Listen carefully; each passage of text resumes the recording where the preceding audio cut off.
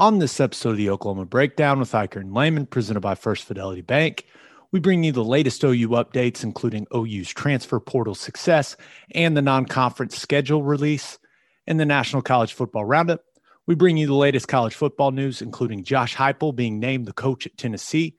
We give you our winners and losers of the week and talk some OU hoops in football guys talking basketball. To finish up, we discuss the PGA Championship coming to Southern Hills and keeping it local. Please download and subscribe to the podcast. Rate it 5 stars and write us a good review. Follow the show on Twitter, Instagram, Facebook, and YouTube. Just search Oklahoma Breakdown on any of those, and you'll find us. All right. Our man Michael Hosty will kick this thing off. It's time for the Oklahoma Breakdown.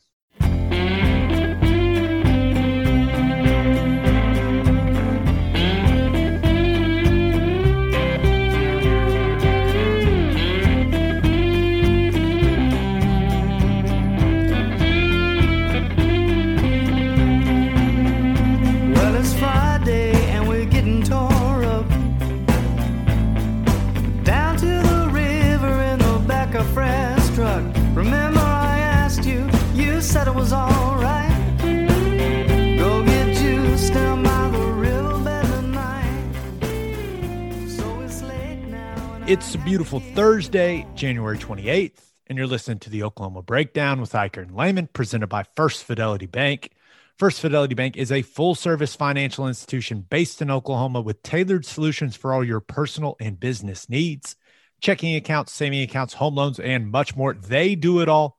Whether it's online banking from your computer or mobile banking from your phone, everything is stress-free with FFB. Making mobile deposits, paying bills online, and moving money to different accounts could not be easier. First Fidelity Bank also provides free ATMs worldwide, making banking convenient wherever you are. They also give back to the community. FFB donates a total of more than $500,000 to local charities and educational foundations. Make your life easier and go bank at First Fidelity Bank. Visit ffb.com for more information. Now, we're recording this on Wednesday night. Just a reminder, if you listen on Apple Podcasts, to leave us a 5-star review and comment with a guest you would like us to have on the podcast. And Ted, we do have another Brad Pitt update. Brad Pitt update. The message has been relayed to Brad's brother, Doug. So Doug is now aware that we would like to have Brad on the podcast. I'm not sure how much closer that gets Brad to coming on here. Everyone I hope he likes Doug. In the family is going to know of the invitation before it finally gets to Brad. Now, is Doug the black sheep of the family? I mean, is Doug, does he talk to Brad, or is this like, So Scott, who is our listener that is trying to make this happen for, shout out to our man Scott. He actually sent me a picture of Doug and Brad. And Brad, I'm not going to lie, Doug looks a little bit like Brad. He's obviously, I mean, there's only one Brad Pitt, let's be honest. That's right. But hopefully the sign of it, them being in a picture together, I was like, well, that's a start, That's a start. Hey, I think we're slowly getting there. Maybe. I don't know who's better to deliver the message. I mean, it's fun either way. It's fun either way. I love it. Thanks, Scott. You're the man. We appreciate it. Now, let's get to the OU news because, oh my gosh, there's a lot of it. And that's brought to you by Riverwind Casino. Riverwind is Oklahoma City's premier casino experience. There are temperature screenings at all entrances, and masks are required for all patrons and employees because your safety is Riverwind's #1 priority. There are so many reasons why Riverwind is consistently voted OKC's #1 casino, but it all starts with their amazing variety of gaming thrills and excitement. Riverwind's beautiful, award-winning environment plays host to more than 2,800 of the latest electronic games, with a huge selection of table games, including blackjack, blackjack match, roulette, and Teddy's favorite, craps. No matter what your game, Riverwind has it in spades and hearts. For January's Kitchen Cash-In, all wildcard members that earn 500 points on GCG machines will win an Emerald Lagasse knife set. Bam! Look at Riverwind kick it up a notch. If you need help finding your way, just visit riverwind.com. Riverwind Casino, simply the one. Where do we start? Oh my gosh, it's a lot.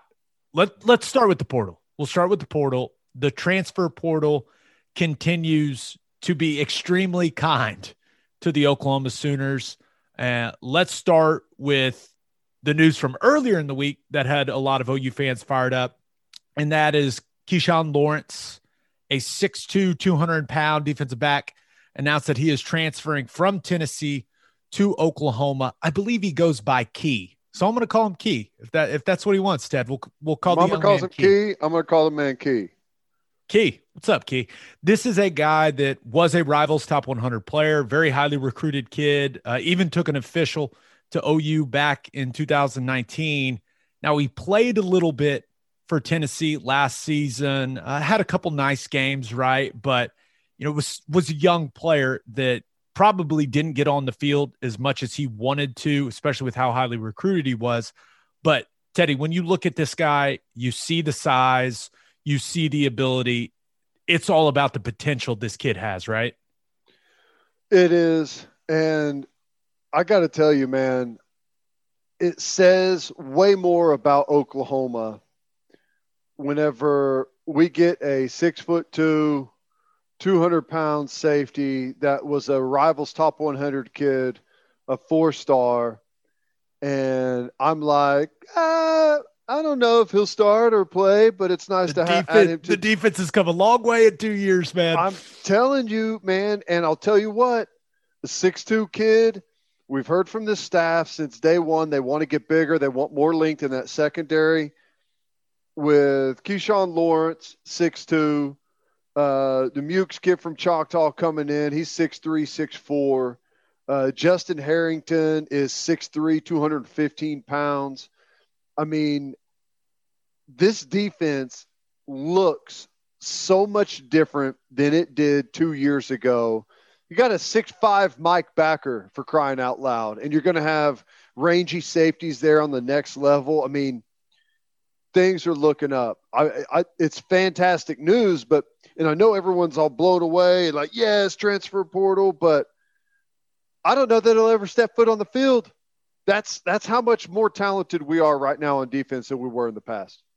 Yeah, I think that says a lot. And we've talked about how the defense, especially the last couple of years, while it's gotten better, especially when you look at last season, like the body types, especially in the back end, like that they just didn't look the part of an Alabama or a Clemson or a Georgia. Some of these SEC programs where you look across the board in the secondary and everyone's over 6 foot, everyone's over 210, 215 pounds, and they're starting to look that way. Now, the key for the coaches that get these guys that look so good to play well, which isn't always easy, but when you're working with guys that have this type of size and athleticism, these traits, I hate that word, but it's the perfect word. Like, they've got all the traits you want for defensive backs. Now it's just time to coach them up and make them players. Yeah. Well, I mean, and that's the good thing, because I feel like it's never easy, and I don't mean to act like it's easy, but for this staff, I feel like the big challenge has been getting those guys on campus. When we get them here, we're going to develop the hell out of them. And you look at the different way that some guys have played over recent years that were not their recruits and are different type of guys. So the development factor, and it's always a key, like every university, it doesn't matter what your recruiting is. I mean, you always want to recruit well. There's no doubt about that. But if you're not developing the guys when they get on campus, then at the end of the day, it doesn't really matter. You're not going to be improving anything. So I feel like the development aspect of our defensive staff right now is, I mean, excellent. Whenever you just like, for instance, the defensive line, 18 months ago, we're talking about, we don't have anyone here. And now I feel like we're like 4 deep at every slot on the defensive line. I feel like every single guy on the roster is a contributor that can be counted on. So the development is happening there, and I'm glad to see these guys getting on campus. Yeah. When you're able to get that talent and develop it, that's when you get a special team, right? When you get the talent and don't develop it, that's how you end up like Texas, right? And what they've gone through over the last decade. So let's hope that that defensive staff continues to develop guys the way they have, because, man, with the talent they're bringing in, it could be pretty special. Now, Keyshawn Lawrence isn't the only Vol headed to OU. Running back Eric Gray announced his commitment as well. This guy was one of the most productive backs in the SEC last year, by far Tennessee's best back.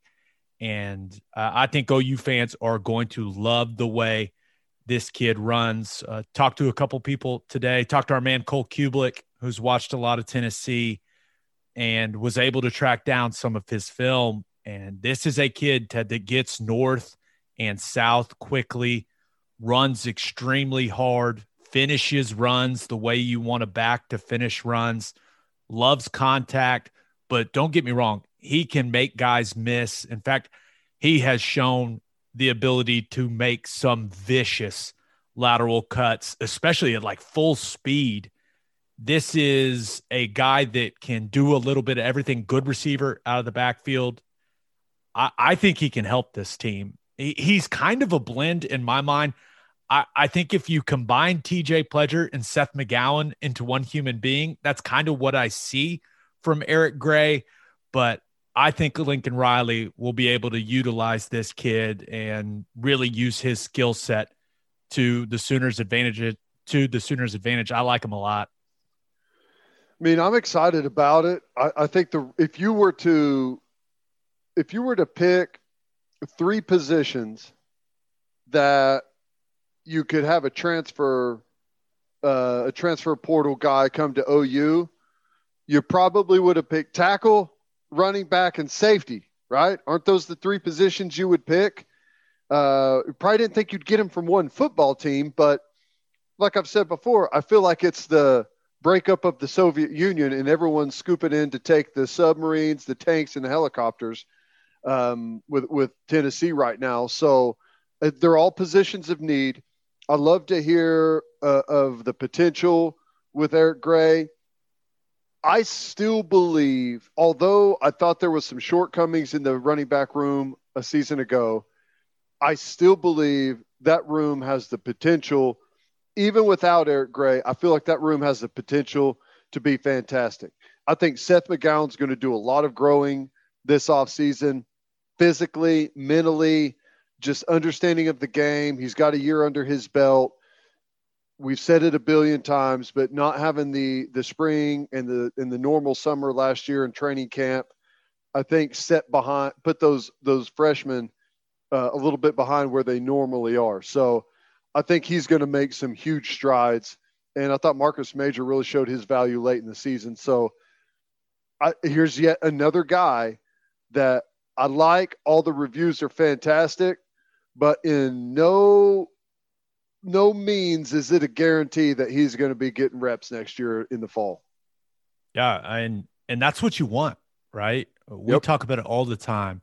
You want to create that competition in every single position room. Running back's the exact same. I mean, Eric Gray, he is going to have to fight to get on the field, and that's the way you want it to be, because if he's trying his best to get on the field, then the other guys are trying their best to get on the field, and it raises the level of play of everyone in the running back room.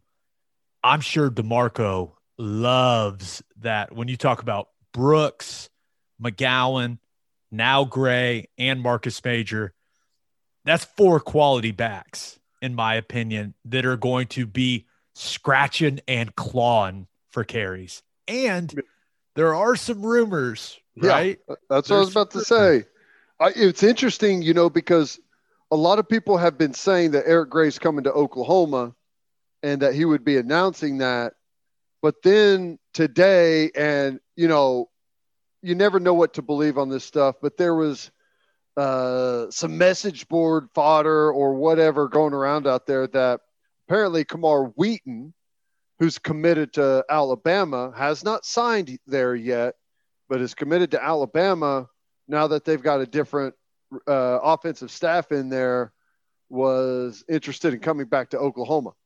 Don't know if any of that's true, but that seemed to be a rumor that's out there. So I don't know if that's now off the table with Eric Gray announcing. So I don't know. DeMarco Murray's probably been burning up them phones here in the last couple of days. That aboard DeMarco. The Wheaton kid seems like a bit of a different dude. Just a little bit from how weird his recruitment was to now if he's backing out. I don't know. Just seems like a different guy. I don't know the kid at all, so I'm gonna save my judgment, but he's not your typical 5-star recruit. Kind of hard to get a read on, it seems. Sometimes whenever there's an interesting vibe, the best thing to do is, be like, thanks, but no thanks. But again, like you said, I don't know the kid. Maybe there's a very legitimate reason as to why the recruitment was strange and a little bit different. But here's what's great. I trust DeMarco Murray and that offensive staff to make that decision. I do too.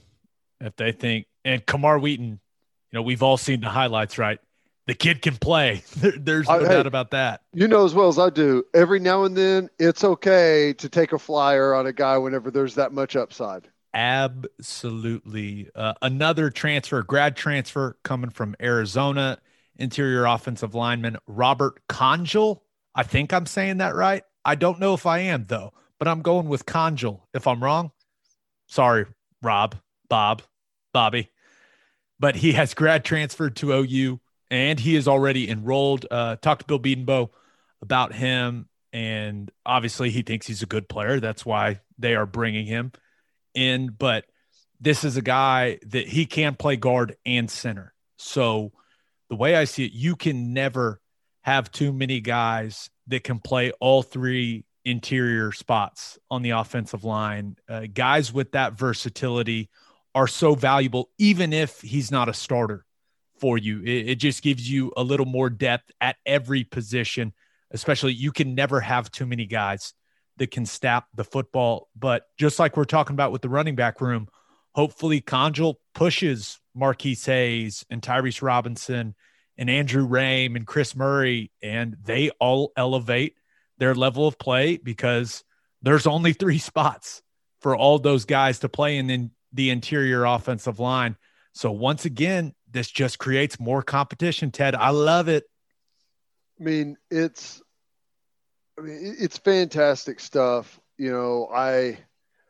Sometimes you wonder, like, if you're an interior guy, you've got to be looking at that roster and being like, gosh, dang, they're awful stacked there. Maybe I'll go somewhere else. But it only takes 1 year. If you can find your way onto that starting lineup, beat somebody out, win a job, it takes 1 year. And if 1 year at Oklahoma playing lockdown offensive line, you got a shot. And I think that you just add that depth because it feels like we've, for the most part, dodged it lately. But, how many times at Oklahoma have we seen injury situations kind of explode, and the next thing you know, we've got a tight end that's snapping the football, or, we've had stuff like that in the past. So the more depth that you can have in those interior positions, the better. Absolutely. Definitely agree with you. Now, as exciting as it is getting these kids to come to OU in the transfer portal, keeping a guy that has been a solid contributor before is also great. And LaRon Stokes has, our buddy Jason Kersey reported that Stokes will be back for the 2021 season. He was banged up the back half of last year, didn't really get to see him, but this is a guy that the coaches can rely on, which is obviously important, but also pretty good player. Not a great player, but definitely a guy that can be in the defensive line rotation. He can play a lot of snaps for you, especially with the way that Grinch and Thibodeau like to rotate bodies. So I see, once again, the depth of this defensive line, Ted. It feels like it's just stacking up and stacking up and stacking up, which is exactly what you want. Some people may see this and go, well, how are these guys all going to play? Listen, that's the problem you want to have. Let the coaches figure it out. I mean, it's seriously.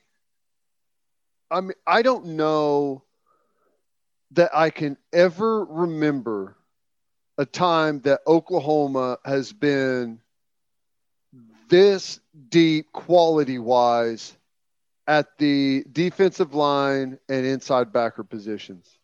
I mean, I can make you a list of 9 guys probably on the defensive line that I would trust to go in on a snap in, snap out basis. Does it ebb and flow in there a little bit? Yeah, I think there's obviously some guys that are better than others, but if we have a series and you got like Stokes and Roberson and Ellison out there, am I panicked that we're not going to get anything from the defensive line? Absolutely not. I probably wouldn't even notice if someone wasn't saying it as they went in. Well, I mean, that's one of those things. And just like those 3 guys you mentioned, right, they've played a lot of snaps now. And the best way to look at it for me is like those 3 guys, they're not as good as Perrion Winfrey, but those guys on their first snap coming off the sideline is better than Perrion Winfrey if he's playing his 6th snap in a row.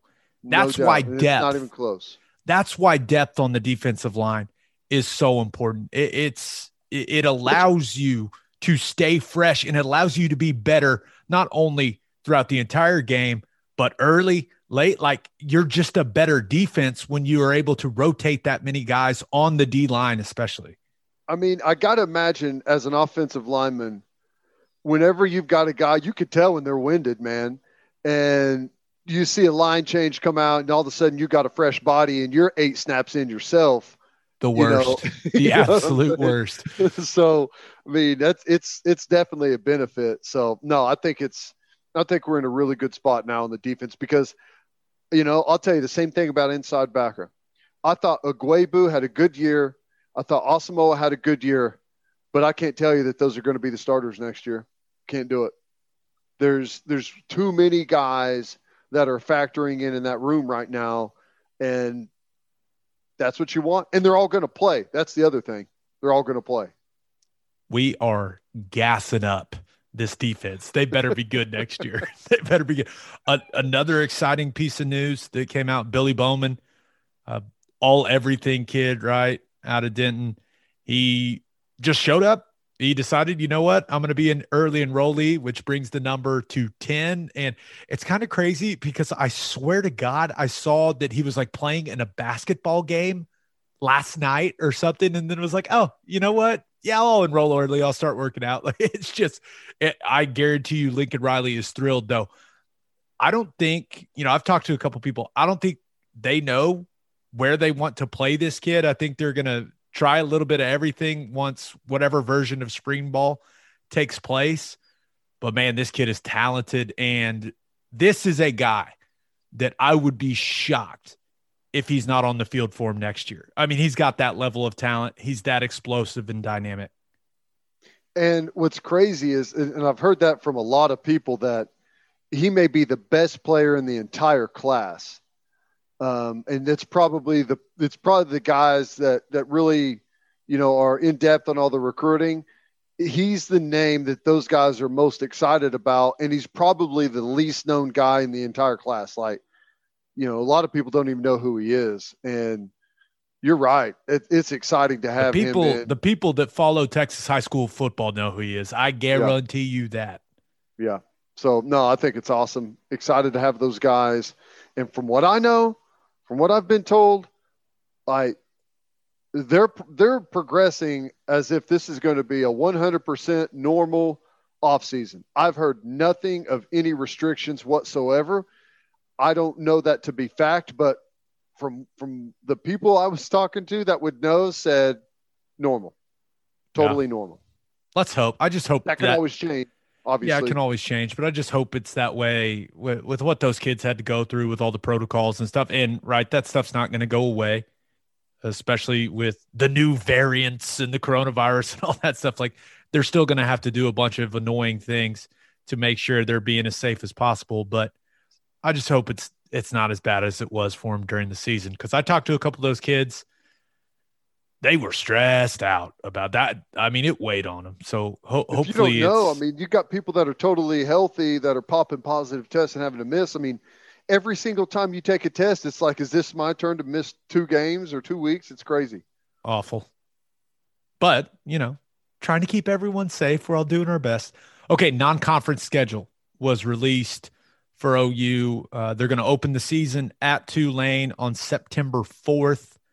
Now, my only hope is that the world is close to back to normal by then so that me and you can go enjoy Bourbon Street, can go enjoy New Orleans. Maybe we go to that casino, play some blackjack. I don't know, but Is it still please. Harrah's? Yeah, it's still Harrah's. Hell yeah, it Yeah. is. Well, But the hey, only thing, I'm down with that. that game is actually going to be at Tulane. It's at Ullman Stadium there on their campus, which their campus is actually pretty damn cool. It's not at the Superdome, Ted. I'm sorry. I mean, is there any way we could sabotage Tulane Stadium last minute to where they move it to the air conditioning? Because let me tell you something, buddy. September 4th down in New Orleans is going to be swampy. I'm going to bring 2 pairs of pants for the sideline. I'm going to bring 2 pairs of pants. There's no doubt. That's going to be a tough scene for me. I'm going to have to bring black, 2 pairs of 230 black. kick, baby. 230 kick. Ooh, gosh. Okay. Western Carolina comes to Norman on September 11th. Let's just call it what it is. That is what they call a buy game, BUY. Congrats to Western Carolina on getting what I assume is the majority of their athletic program funded with that ass kicking that they will take on September 11th. You do what you got to do, I guess. I guess the one thing we can look at for games like this is maybe we get to see another quarterback in there. Maybe we get to see some of these young guys get some extra time, some of the guys a little bit down the depth chart. But, I mean, it's college football.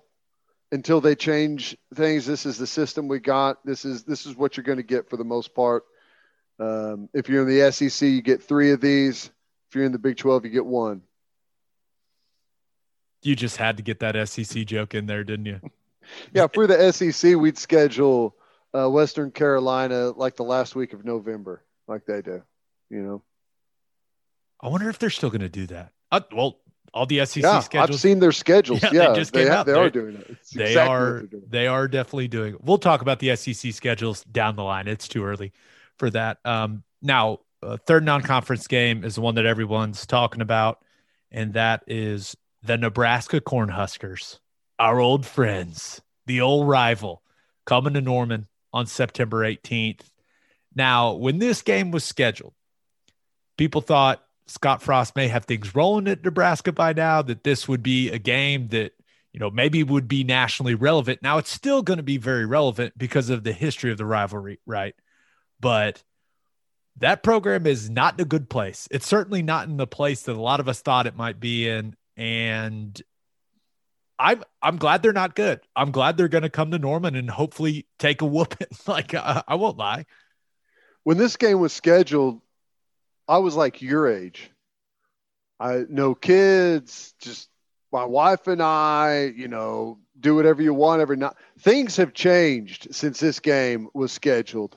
And yes, Nebraska now is god awful. That's probably going to be like a 27-point spread whenever we host them at home.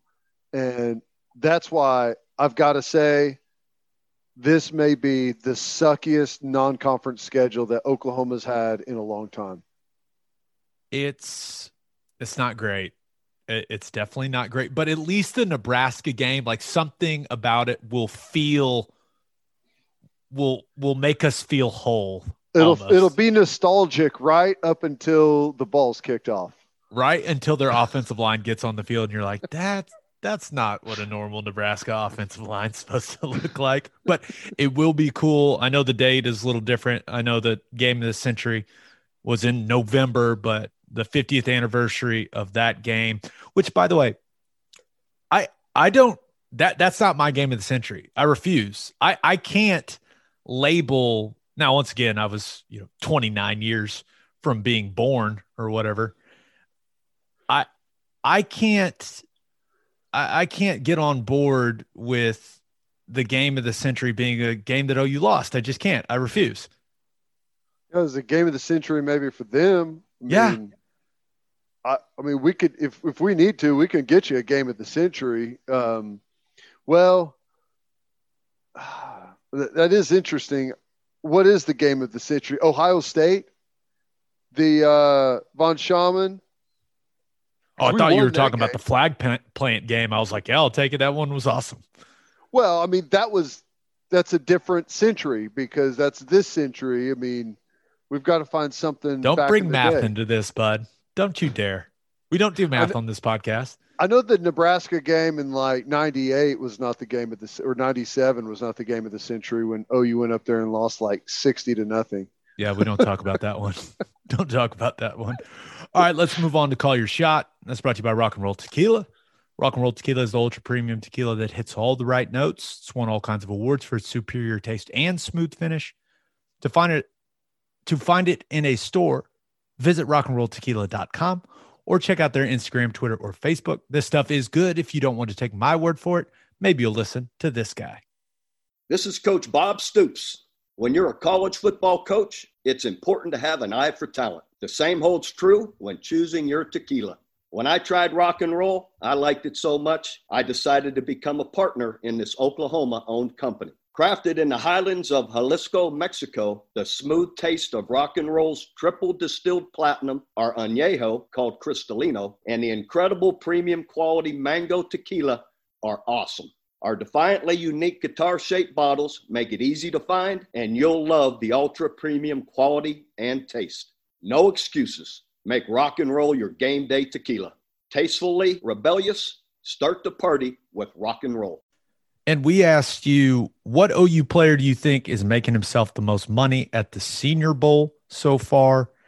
And got a lot of responses, but our favorite comes from Brett Chilcote, who says, Trey Brown for sure.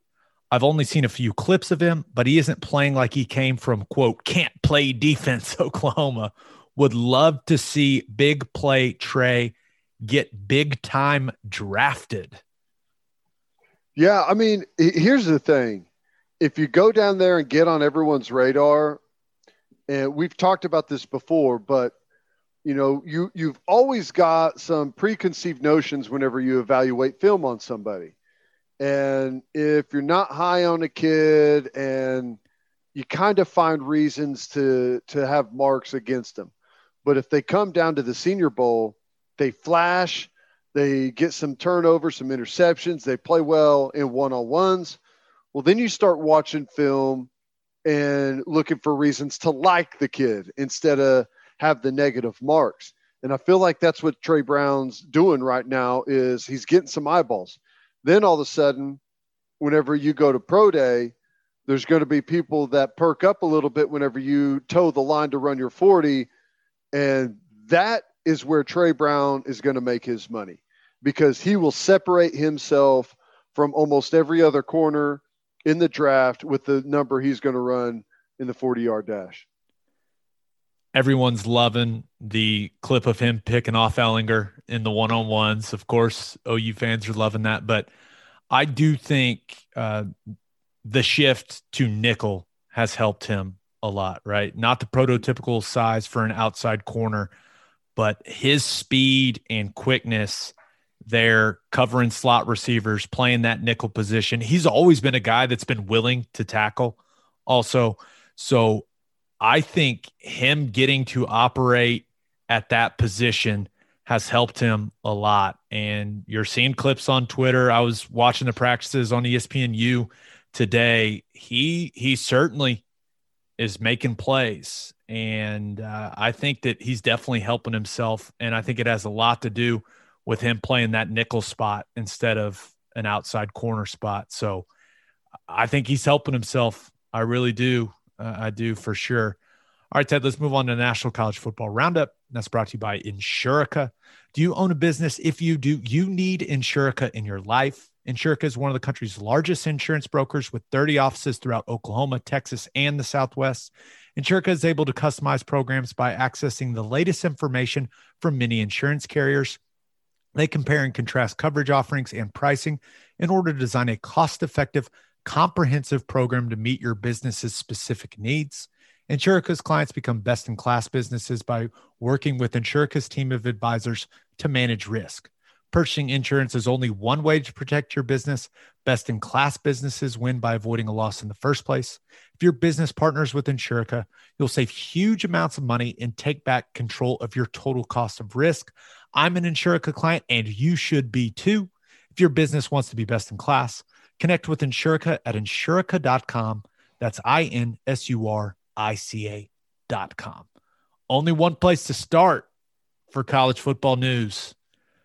Josh Heupel has been hired by his former boss at UCF, Danny White, to be the new head football coach at the University of Tennessee. Tennessee fans don't appear to be overwhelmed, let's say, by the hire. But Teddy, what do they expect? I mean, did they really think that James Franklin was going to leave that $7.5 million salary at Penn State? I mean, did they think Billy Napier wanted anything to do with this job, with the mystery that surrounds the program, with the NCAA looking into the program right now? Tony Elliott, this was the job he was finally going to leave Clemson for? I don't understand that fan base's expectations with the current situation that program is in. I don't understand why they just can't give Heupel a chance. And even Danny White said it. He was like, you guys need to be more positive on social media. Stop being so negative. Like give us a chance. I mean, but it's bad. He is already, Vol's Twitter is already calling for Danny White to be fired. The guy's been there for less than a week. Well, it's a fan base that is delusional, and maybe all fan bases are delusional to a certain degree, but James Franklin's, he's not going to leave Penn State to go to Tennessee right now. The Tennessee job today is the worst it's ever been. You're in the SEC East. Florida is back and playing great football. Georgia playing great football. South Carolina just hired a good coach. Kentucky is better and more consistent maybe than they've ever been at football. The East is in a good spot. Even Missouri has hung around and stayed solid. Tennessee is a you-know-what show right now. They've got possible probation or get hit with scholarship limitations. They're going to have something coming down from the NCAA. They've got players that have all entered the transfer portal. It's crazy right now. And if anyone thinks that anybody is going to leave, but to think that Franklin's going to leave Penn State is absurd. This is a good hire that gives him some stability. I'll tell you what, I mean, I'd say the loser in this thing is Josh Heupel. The winner is Tennessee, because I think Josh Heupel's a hell of a football coach, but I don't know that he's going to have any success there. But for Tennessee, what you're going to get is, I know you're going to get an offense that's going to give you a difference maker at quarterback. They have not had a difference maker at quarterback since T. Martin in 1998. That's how long it's been. It's been a while. They've been average. Josh Dobbs was decent. He was, I wouldn't say he was a huge difference maker though, but like he was solid. I'll give him the word solid. Average. Okay. Perfect example. Josh Dobbs is the best since T. Martin. Josh Dobbs is the best since T. Martin. And, he's the guy that got blown up on the goal line on a, what was it, a 2-point conversion to beat Akron or something like that. Okay. That's the best quarterback they've had since T. Martin. Heupel's going to get Ricochet quarterback shot play. at the Akron Zips for no reason. They're going to get good quarterback play. He developed Bradford. I know people don't like it, but Landry Jones is all-time leading passer of the Big 12. He developed Landry. Won a Sugar Bowl with Trevor Knight. Okay, you got Drew Lock. He's done it with multiple quarterbacks down there at Central Florida. You're going to get good quarterback play. You're going to have an offense that puts up numbers. I think it's a great hire for Tennessee. Heupel, it's going to be tough. Yeah, it's definitely not an ideal situation that Hype is walking into, but maybe he's the right guy for it, because now I am really interested to see how he handles how that team is covered, because our buddy Andy Staples, I've heard him say it before, and he said it again recently. He thinks that being the head coach at Tennessee is right up there with being the manager of the New York Yankees when it comes to the criticism you receive from the people that cover the team and the fan base. So, like, it is a brutal job from that perspective. I wonder how Hype is going to handle all of that. Now, once again, winning games fixes everything. We all know that. But when the hire was announced, my initial reaction was similar to yours, Ted, where I was like, well, at least they're going to score some points when they lose games. And we've said it a lot before. If you're not going to be good, you better be entertaining.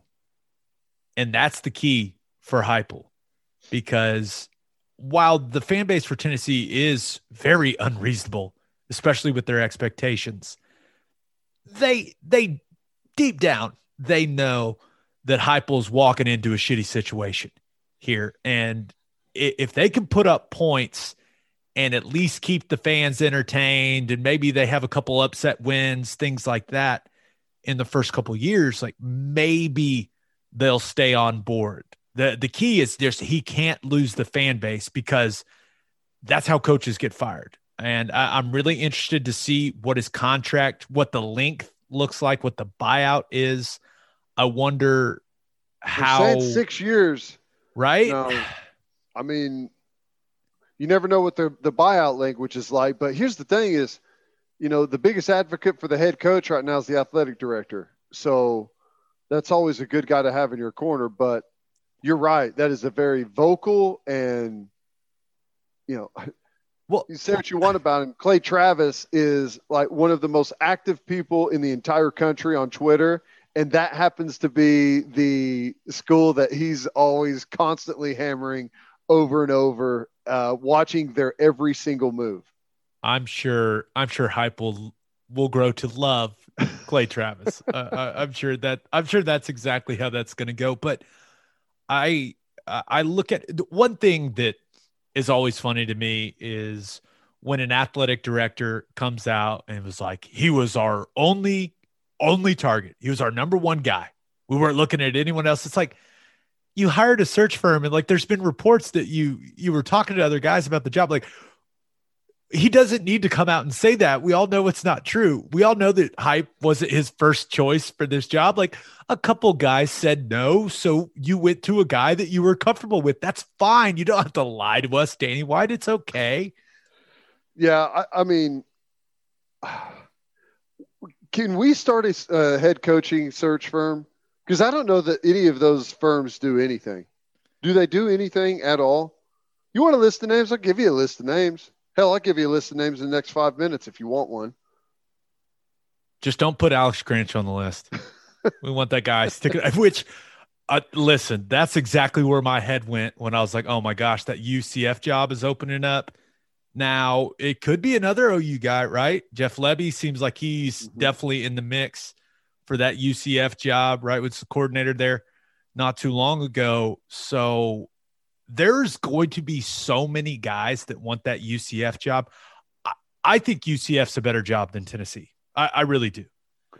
So, Well, here's the one thing I'll say about Heupel and taking the Tennessee job, because typically I would agree, but I feel like there's been a bit of a plateau for Heupel there. Like, at some point, you've got to take advantage of your climb. And when your name is semi-hot, you got to take a good job. that's Like, a good point. he may not win at Tennessee, but it's rumored that he just got a $24 million head coaching gig, $4 million a year for 6 years. I mean, you don't turn that down, right? It's once in a lifetime money, and knowing their fan base, they'll probably fire you in 18 months and you'll take your buyout and go back to UCF, you know? Yeah, we'll see.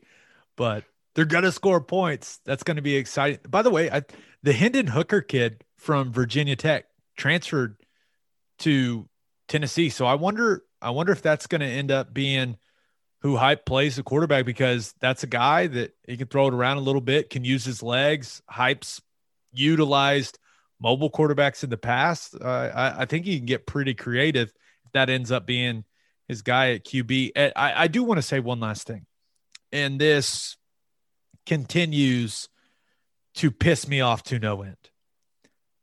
I do not understand OU fans that are rooting for Josh Heupel to fail. It makes no sense to me. It bothers me. I mean, maybe that's the best way to put it. Like, this is a guy that was the most important player on a team that won the national championship at Oklahoma.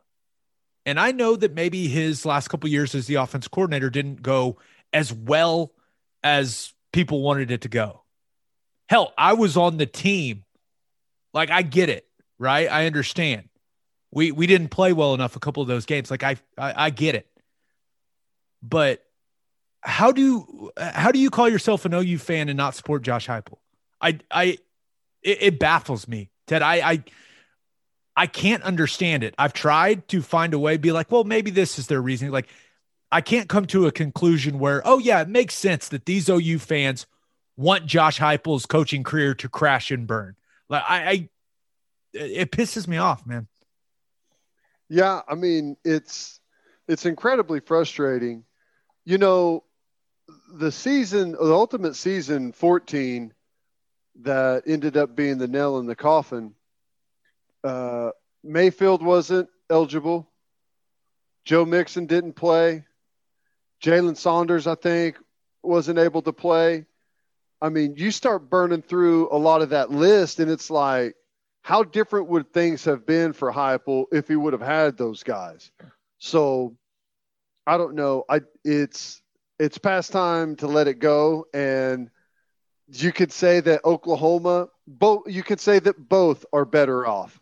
You know, I think that Heupel is the head coach at Tennessee. That's historically a really good spot to be in, the head coach of an SEC football team. And Oklahoma obviously is happy with where they're at. So there's no reason to have any animosity one way or the other. I'm with you. Don't be that OU fan. Someone needed to hear that. Don't be that fan. Okay, there was other big news in college football, and that pertains to the College Football Playoff Committee.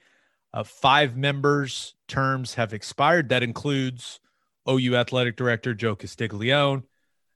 So there's 5 new members, and the new members are Kentucky AD Mitch Barnhart, NC State AD Boo Corrigan, Texas Athletic Director Chris Del Conte, Nebraska and Kansas City Chiefs legend Will Shields. Look at him putting an O lineman on the committee. Let's go. And Virginia Union Athletic Director Joe Taylor. Now, I want to make it very clear. Chris Del Conte being on the committee is a good thing. It is a good thing to have someone with a Big 12 type. Teddy, stop shaking your head. It is a good thing to have someone that wants to see the Big 12 get in, right? Even if it's Oklahoma, Chris Del Conte, they make money. Texas makes money if OU gets it. So I know some people were all like, oh my gosh, he's going to keep OU out. No, he's not, because if OU makes it, Texas gets a lot of money. It's all about money with my man CDC. But here's the thing.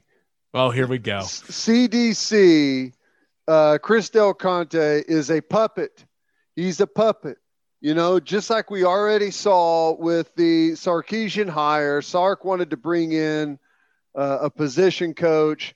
They got trumped. They got told what to do from their donors, their buddies with the oil rigs that control what goes on there. It's going to be no different when it comes to this crap. I can just see it right now. Wait a minute.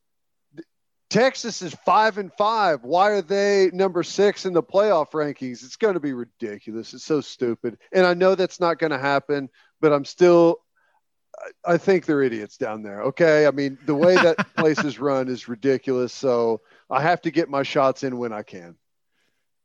He will be an ally. I know it's hard. Yeah. I know it's hard to believe, but he will be a Big 12 ally. I'd rather someone from the Big 12 be on the committee than someone not. That's how I see it. I know that it sounds a little weird because he is the athletic director at Texas, but I think it's a good thing. It's okay. It'll be okay. I do want to say this. I think Mitch Barnhart at Kentucky is a way better advocate for Oklahoma than Chris Del Conte will be. Huh. I don't know anything about Mitch Barnhart. I'll take your word for it. Mitch Barnhart's Eric Barnhart's brother. What? No Yeah. way. Yeah. I didn't know. How was I supposed to know that? I don't know. But he is, and he'll be a better advocate for Oklahoma, I think, than Hell yeah, Mitch. Let's Dude. go. Well, now we got two. We got Yeah, that's Del right. Conte, who will want We're in, Texas to make baby. money. Let's go. Just on a little note, Will Shields, if you've never had the pleasure of watching that man play, that is a bad man. Won the Outland at Nebraska. I mean, pretty casual. He's in the College Football Hall of Fame, Pro Football Hall of Fame. He is an absolute monster of a human like being. a 10-time All-Pro or something crazy. It's like 12, I think, that. for the Chiefs. Yeah, insane. Lawton guy. Let's go. All right, let's move on. Let's start with our winners and losers of the week. And Teddy's winners and losers are brought to you by Advanced Weight Loss Clinic of Sand Springs. They'll help you execute a realistic and achievable weight loss plan designed for you and only you. They've got all kinds of treatments for men and women. Their licensed and trained experts combine diet and exercise with hormone therapies to maximize your results. If you're struggling with low libido or low energy, Advanced Weight Loss Clinic of Sand Springs can help with that too. They also offer Botox and fillers to get on the path to losing weight. Call 918-241-LOSE or visit their Facebook page. If you mention the podcast, you will get a free fat burner injection. Nice. All right, Ted, who do you have as your winner of the week? Well, we talked about Trey Brown down there at the Senior Bowl. I got to give a shout out to Creed Humphrey. Yeah, we saved it. We saved it. I knew you wanted to use one of them at least for your winner. Here's the thing, man.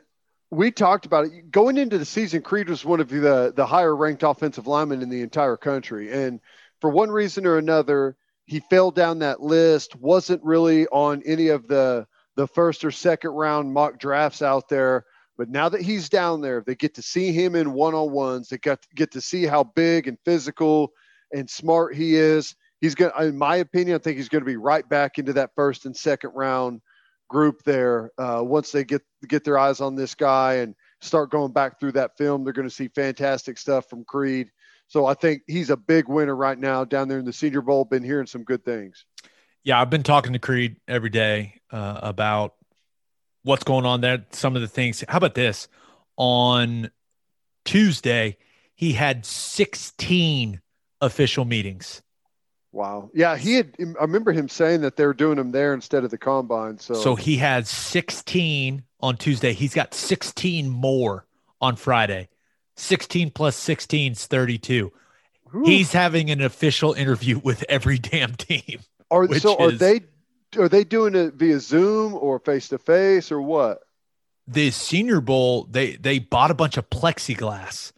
They're doing it face-to-face. Yeah, it's interesting. But he has been the most dominant. Now, I've talked to several people that are down there, NFL guys, scouts, and agents.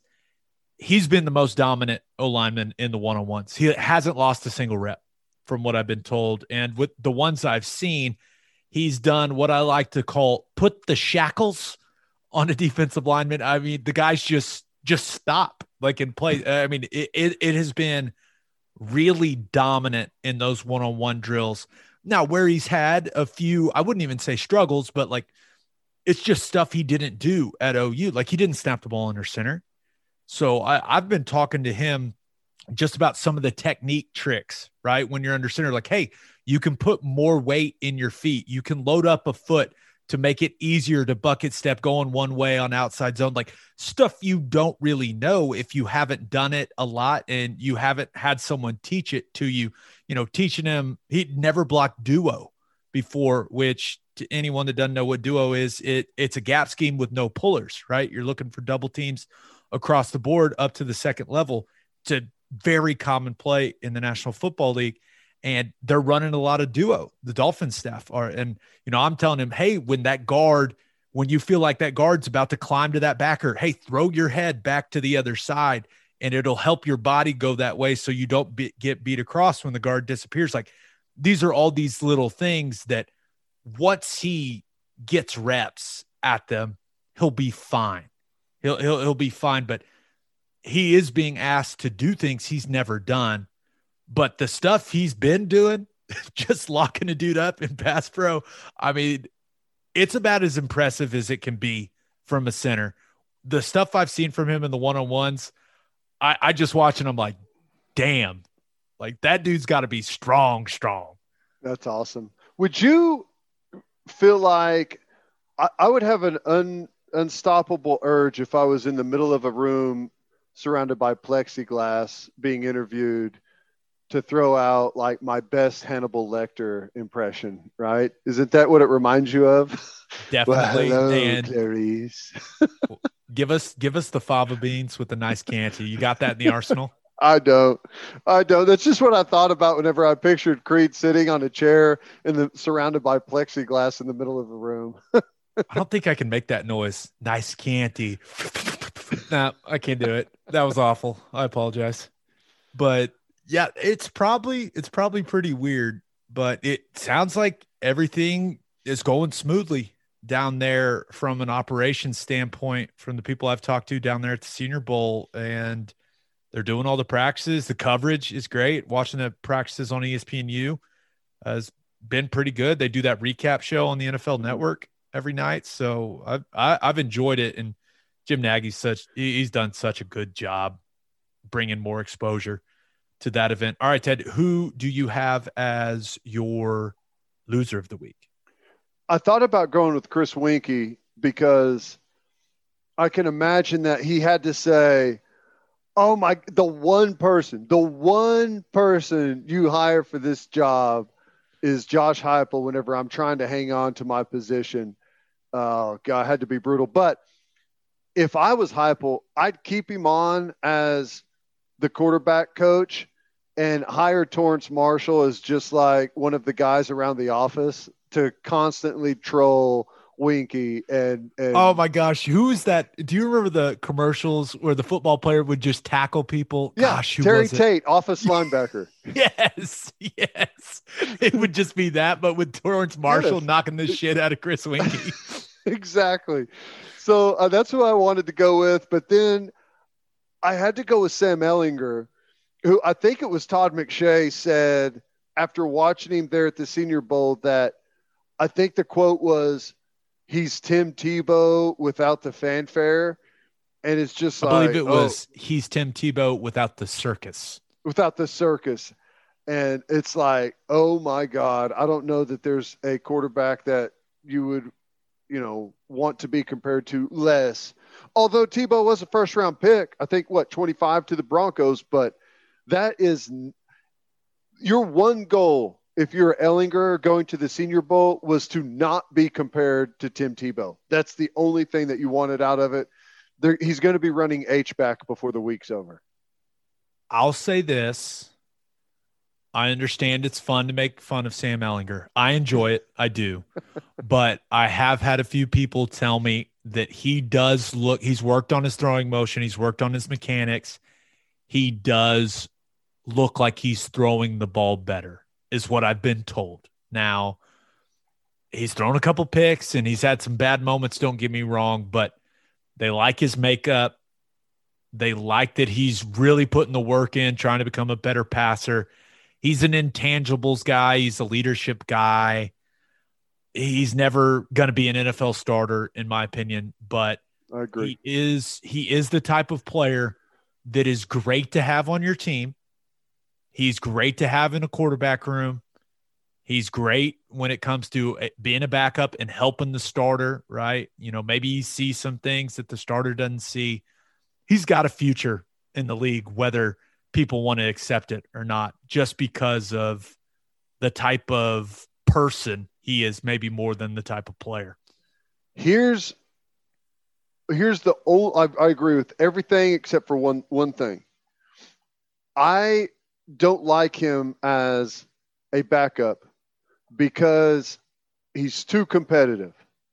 And what I mean by that is if my starter goes down and I put Sam Ellinger in the game, I know that he's going to try to win the game on every play, and he's going to try and run over a linebacker in the third quarter to get the first down, and he's going to get a concussion, and I'm going to be on to my third string quarterback.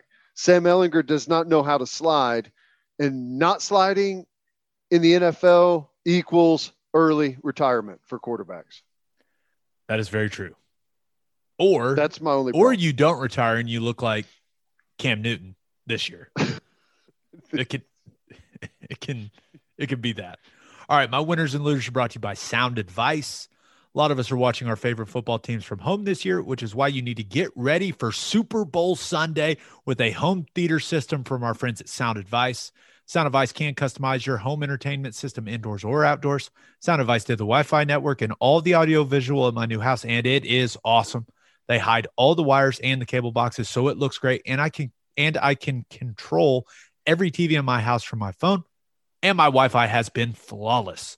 For the best home theater systems in the Oklahoma City area, call Sound Advice at 405-549-3880 or visit soundadviceokc.com. Okay, my winner of the week, I thought about going with Karis LeVert because turns out getting traded to the Pacers may have saved his life. I mean, that whole story is just insane, right? Yeah. Cancerous growth removed from the kidney. Sounds like he's going to make a full recovery. That's awesome. But I also thought about going with all these people on Reddit, right, that have pulled off that short squeeze via GameStop stock, and it's got all these brilliant hedge fund managers scrambling to get money from other people and not go bankrupt. Like it's crazy. Just imagine being like a higher up in GameStop and part of your like package is they give you however many shares of GameStop, and you never think it's going to get above $20, and here it is just like exploding. It's like, I mean, it's honestly, it's a hilarious story because it's really nothing more than a bunch of gamers with nothing else to do that are bored. People on the internet, they're like, you know what we're going to do? We're going to ruin these rich guys' lives. Here we go. Let's do it. And it has worked.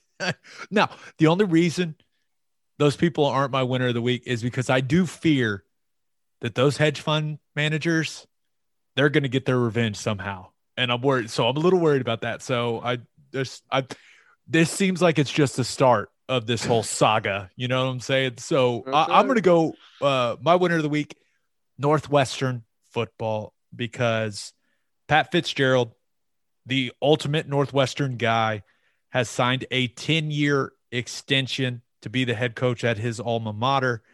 Had been a lot of rumors, right, Ted, about NFL teams coming after him, but he will be staying with the Wildcats through 2030.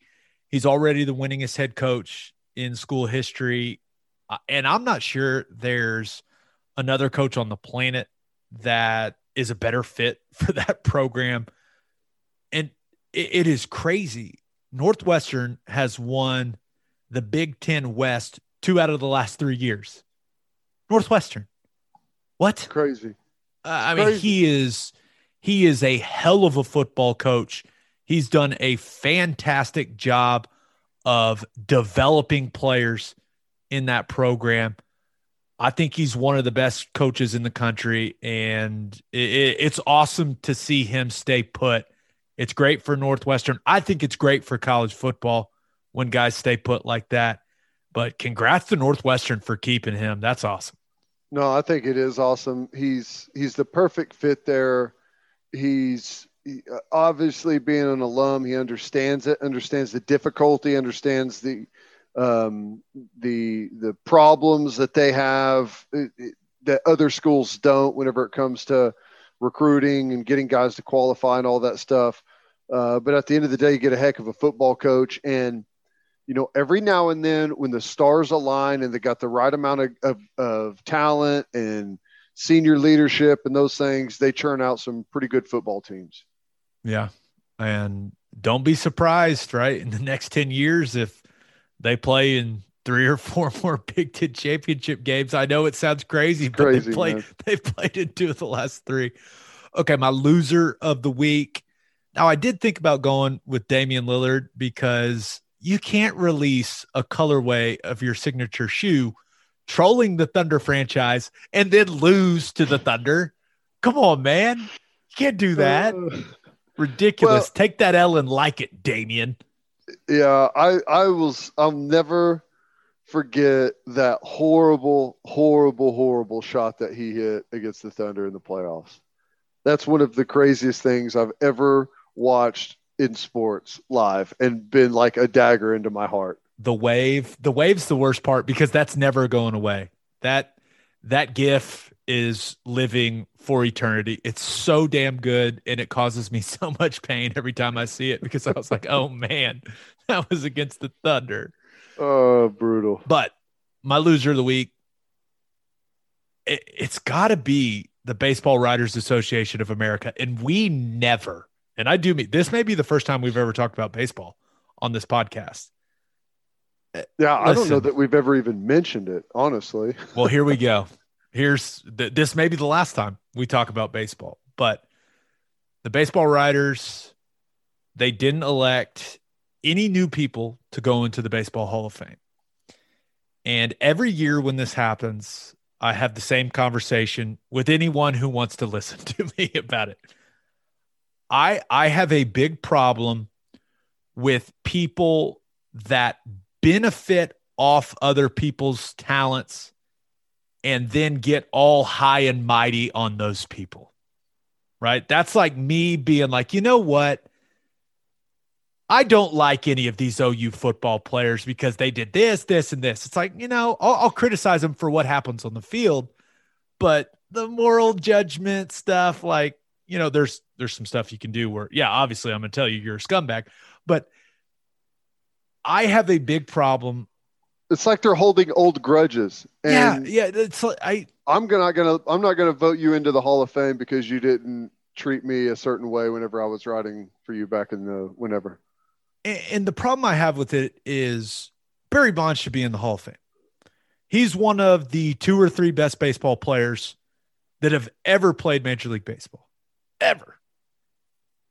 He should be in the Hall of Fame. Now, Roger Clemens should be in the Hall of Fame. How many Barry Bonds articles have these guys written? How much did baseball benefit? Baseball as a whole, not just the writers, but everyone. It was the best period that it was awesome. I used to watch baseball. Yeah. It was can't miss baseball. And the other thing is it wasn't illegal in baseball. They weren't testing for it. So the league knew what was happening and was okay with it. And I don't know. I'm totally with you on that. Totally with you. And maybe some baseball purists will call us idiots, but I just don't understand how a guy like Barry Bonds, who has the statistics, who's undoubtedly one of the 2 or 3 best players ever, doesn't go in the Hall of Fame. Like I know he wasn't the nicest guy, especially to the media. I understand that. But, I mean, come on. A Let's be good real. reminder about how horrible baseball writers are in this Hall of Fame vote is Hank Aaron, who passed away this week, was not a unanimous Hall of Famer. 9 people didn't vote for him to make it to the Hall of Fame, even though, Gabe, at the time when he was first eligible, he was the all-time home run leader. He was the all-time RBI leader. He had over 3,700 hits. I mean, the list goes on and on, like 25 all-star appearances. I mean, just insane. And there were writers that didn't vote him in as a Hall of Famer. Well, you know what those writers are, though. They're just racist. Those are just racist. You can call it whatever you want. And, I mean, it's like the same thing. And I know a lot of people disagree with Curt Schilling and his politics, but I think the best thing that he ever did is remove his name from consideration, because all it is every year, everyone just uses it as an opportunity to bash all the guys that they don't like. So Curt Schilling did ask to have his name taken off the ballot next year, but this is the most Baseball Writers Association of America thing ever. They came out saying that Curt Schilling could not remove his name from the list. Because they want to write their hit pieces on him again next year. And they want to write their hit pieces on Barry Bonds and the steroid just put era Barry Bonds in. It's stupid. The guy was incredible. Baseball, everyone in baseball benefited off Barry Bonds. Everyone. Just put him in. It's not that hard. No one's going to really care that much. No one cares about baseball anymore. That's right. Here's the other thing is, okay, if you think the steroid era of baseball was appalling, well, it still is the history of baseball. It needs to be in the Hall, right? Exactly. It's part of the story of Major League League little Baseball. Asterisks next to it on their plaques, or put a little steroid syringe. I don't care. It doesn't matter. just put them in. It's part of, like you said, it's part of it. Before and after statue, right? Yeah, sure. Just show his head growing like 3 sizes. It's fine. We don't care. All right, Ted, let's move on to FGTB. And Football Guys Talking Basketball is brought to you by Tim Hughes Custom Homes. Are you looking to build your dream home? If so, Tim Hughes is the man you are looking for. Tim Hughes Custom Homes is a one-stop shop for all your home building needs. He can find you a lot. He can find you an architect. He'll find you financing. And of course, he can build your dream home exactly the way you want it. Sounds too good to be true, right? Well, Tim found my wife and me a lot. He found us an architect and built our new house. Tim and his team were so easy to work with. He is still helping us when we have questions about things around the house. He's also built several office buildings. So if your business is looking to build a custom office, Tim Hughes is your man. You can see Tim's custom builds throughout Gaillardia, Nichols Hills, Oak Tree, Stone Mill, and Rose Creek. It is a great time to build the house of your dreams. For more information to see Tim's spectacular work, visit his Instagram page at Tim Hughes Custom Homes or visit timhughescustomhomes.com. Okay, let's talk some OU hoops, Ted. OU beats Texas on Tuesday in a game that had approximately, 215 fouls called in it. I mean, the refs, they put on a show for us, but Texas didn't have Shaka Smart. They didn't have Cordy Ramey. They didn't have Jericho Sims. Didn't have Brock Cunningham. And I really don't care that much that they didn't have him, because now the game shouldn't have been as close as it was for Oklahoma. OU should have won by more. Their late game execution was not great. Some of their shot selection wasn't great. The whole sequence there with Jalen Hill was a little. I actually interviewed Jalen Hill on my Sirius show, and I was like, "Okay, man, tell me what was going through your head after the free throw sequence?" And he was like, "I was really pissed off at myself." It was pretty great. It was such a great answer, but they could have executed better late. But they went on the road, which is not easy right now, and also they didn't know who was going to play for Texas. It's kind of hard to game plan for a team who you don't know is going to play. They got a win on the road in the Big 12. You'll take it. You'll take it every single time. You definitely take it. And I do not feel sorry for Texas at all. Everyone's gone through stuff like this at one point or another this season. And if they haven't, they will. That's just part of this year. So don't feel sorry for them. Definitely take the win. Now, I will say this.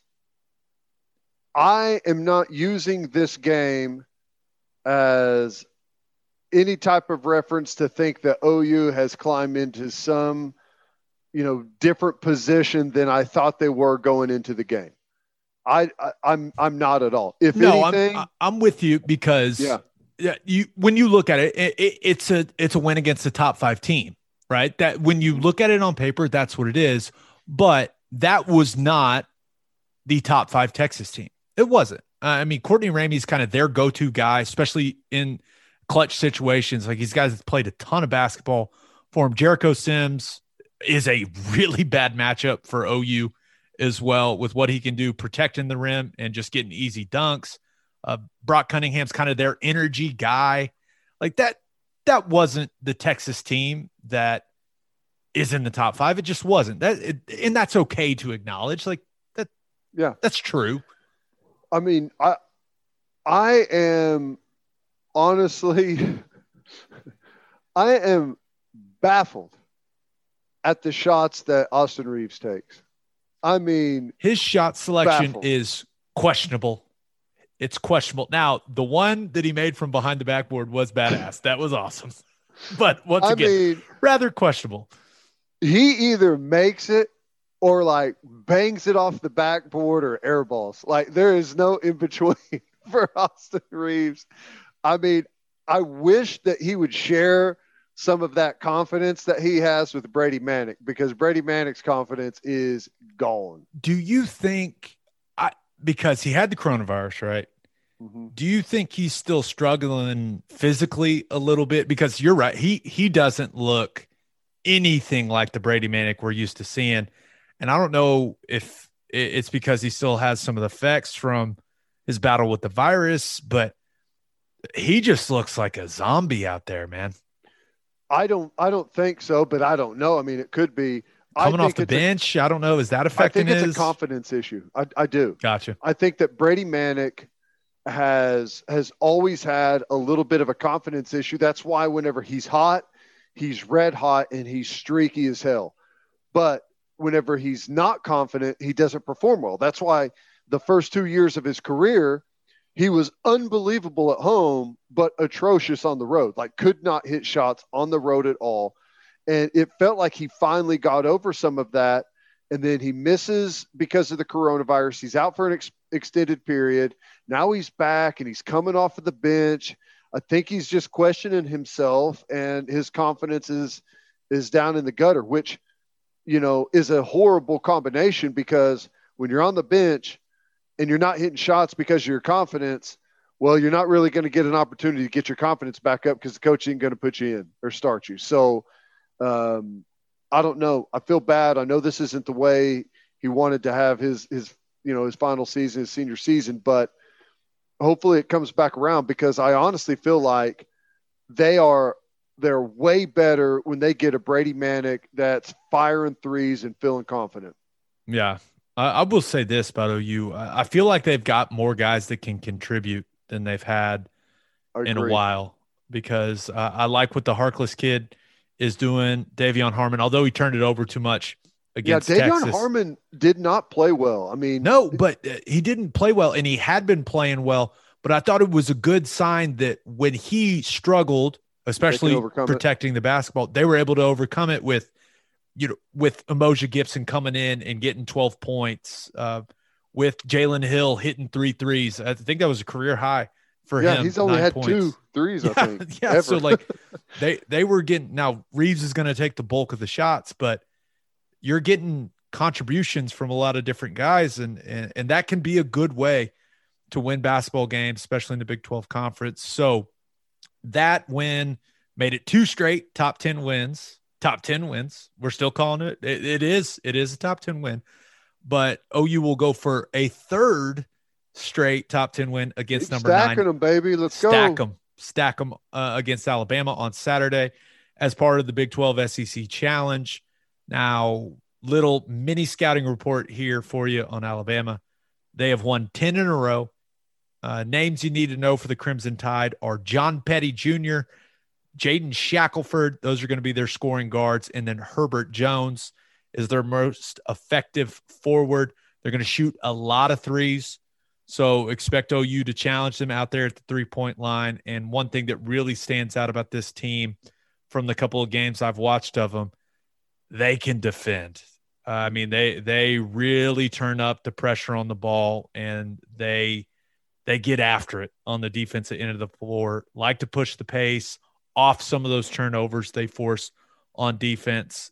So that's good news, Ted. I think we're going to get a lot of points in this game. Let's go. Yeah, I mean, I think it's an awesome matchup. You may call it unlucky that they get Alabama on one of their up years, but I think this is a great opportunity for this team. You know, they've got to be feeling pretty good about themselves, but you're right. I mean, Alabama has some great length, great athleticism. They're coached really well. I think they kind of take on the attitude and mentality of their coach that he ain't scared to say what he thinks and let it fly. And he's got some big personality. This team kind of plays that way. Yeah, there's no doubt about it. So excited for that one. Also, Oklahoma State for the Big 12 SEC Challenge. They're getting Arkansas on Saturday, and hopefully Cade Cunningham will be back for that one. We'll see. But I will say this, Matthew Alexander Moncrief and Rondell Walker, they looked really good against Iowa State. Now, Iowa State is terrible this year, but Oklahoma State fans, Cade Cunningham's not going to stick around, right? We all know that, but Oklahoma State fans should be pretty excited about those two freshmen. Those guys can play a little bit. I think they got a bright future there. Now, did we ever hear exactly what the deal was with Cade Cunningham? We have to assume he had coronavirus, right? But he was there. But did he have it? And then, because remember, they had that little break, right? So there's some weird. The thing is, and it sounded like, and I think Mike Boynton made the right decision, you know, going back to that Baylor game, right, where he said, we didn't want to put, you know, there are protocols in place, but this is kind of how I think Mike Boynton handled it. Cade Cunningham's going to be at the absolute worst, a top 5 draft pick.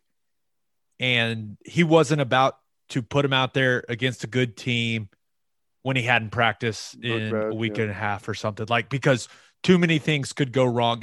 He didn't want to. Now I'm assuming here, I haven't talked to Mike Boynton about it, but I'm guessing with that kid's future being so bright that he didn't want to run any risk of him injuring himself or anything like that when he hadn't practiced in a while. Yeah, that makes sense. I think he's just protecting him. I think it was a smart decision, but hopefully he plays Saturday because he's a lot of fun to watch. All right, let's finish up with Keeping It Local, where we highlight what's going on in the great state of Oklahoma. It's brought to you by Bishop McGinnis Catholic High School.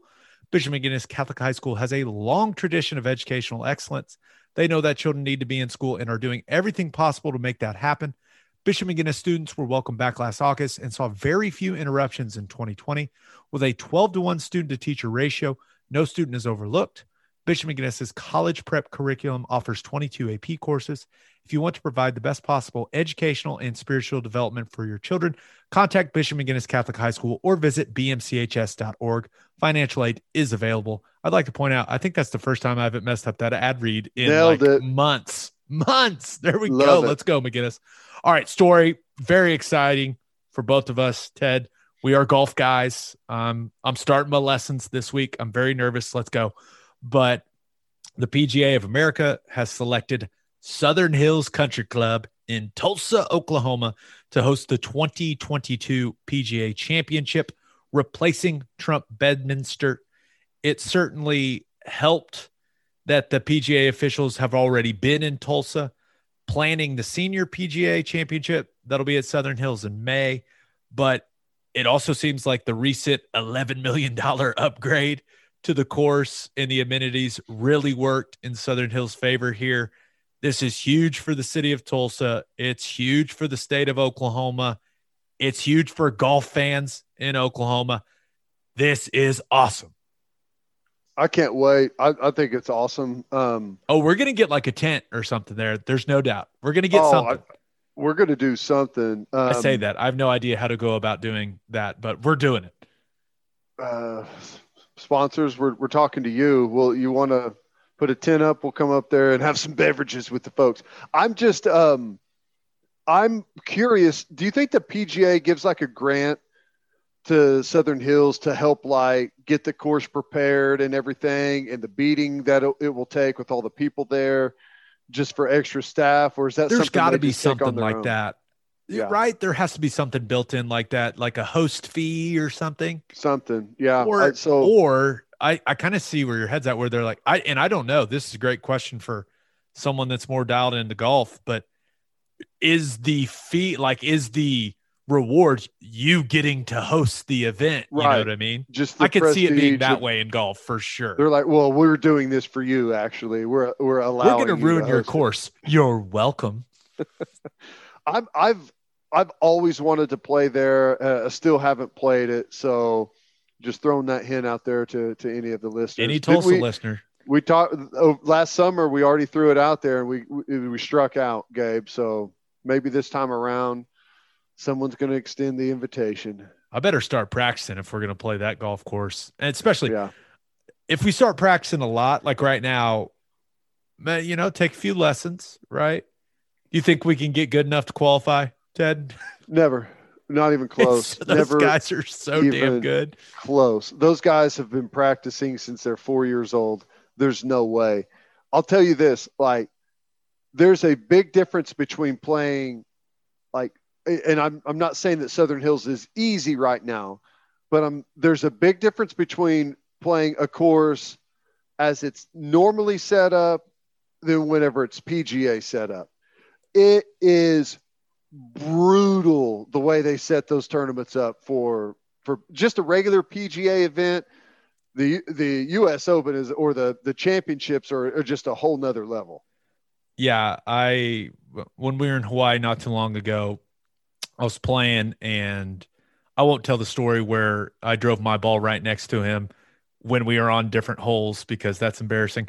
But we were at that halfway house there out of McKenna in Maui, and John Rahm and this group of guys pulls up. They were out there for that tournament over at Kapalua, and I'm talking with him and the guys in his group a little bit, and I just look at him. I go, "Hey man, this may be weird, but when you tee off, do you mind if I just like come stand behind you just to see?"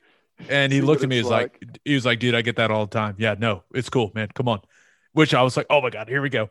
So he was asking me, he was like, "Okay, so I'm just going to play this high fade, you know, laid it right over those trees in that patch, you know, where it opens up." And I was like, "I know exactly what you're talking about. I can't do what you're talking about. I have no idea how to do what you're talking about." But he says that and then hits a perfect high fade right over the tree line, right into the landing area. And it went about 125 yards in the air. And I have never been so excited to see a golf ball be hit in my entire life. It was awesome. Dude, so I played Oak Tree National once with Taylor Gooch, which by the way, why would you do that? It was dumb, but it was still awesome. So I was looking at his driver, and so you got the head of the driver, right? And then there's a line right in the middle of it at the bottom where it hits the tee exactly the same every single time that he hits it. There's just like a stripe of white paint right there. I've got like tee marks all over the place on my driver, and there's just a stripe where he just, strokes it perfectly every time. It's amazing, man. Those guys are amazing. Good for those guys. Good for those guys. All right, Ted. Episode 81 in the books. We'll have a new podcast that'll drop Monday morning. Dan Orlovsky, we're going to do a Super Bowl preview with Orlovsky at some point. I just got to get with my man Dano and find a day and time that works for him, because he's like the busiest guy in the world now. But we'll try to get that. I don't know if it'll be for Monday or for next Thursday's show, but we'll try to get that done for y'all. Just a reminder, you can hear Teddy from 2 to 6 on Sports Talk 1400. You can hear me from 3 to 5 on SiriusXM Big 12 Radio, channel 375. Hope you all have a great weekend. Until next time, we appreciate y'all for listening. And do what you always do, Oklahoma. Take care of each other.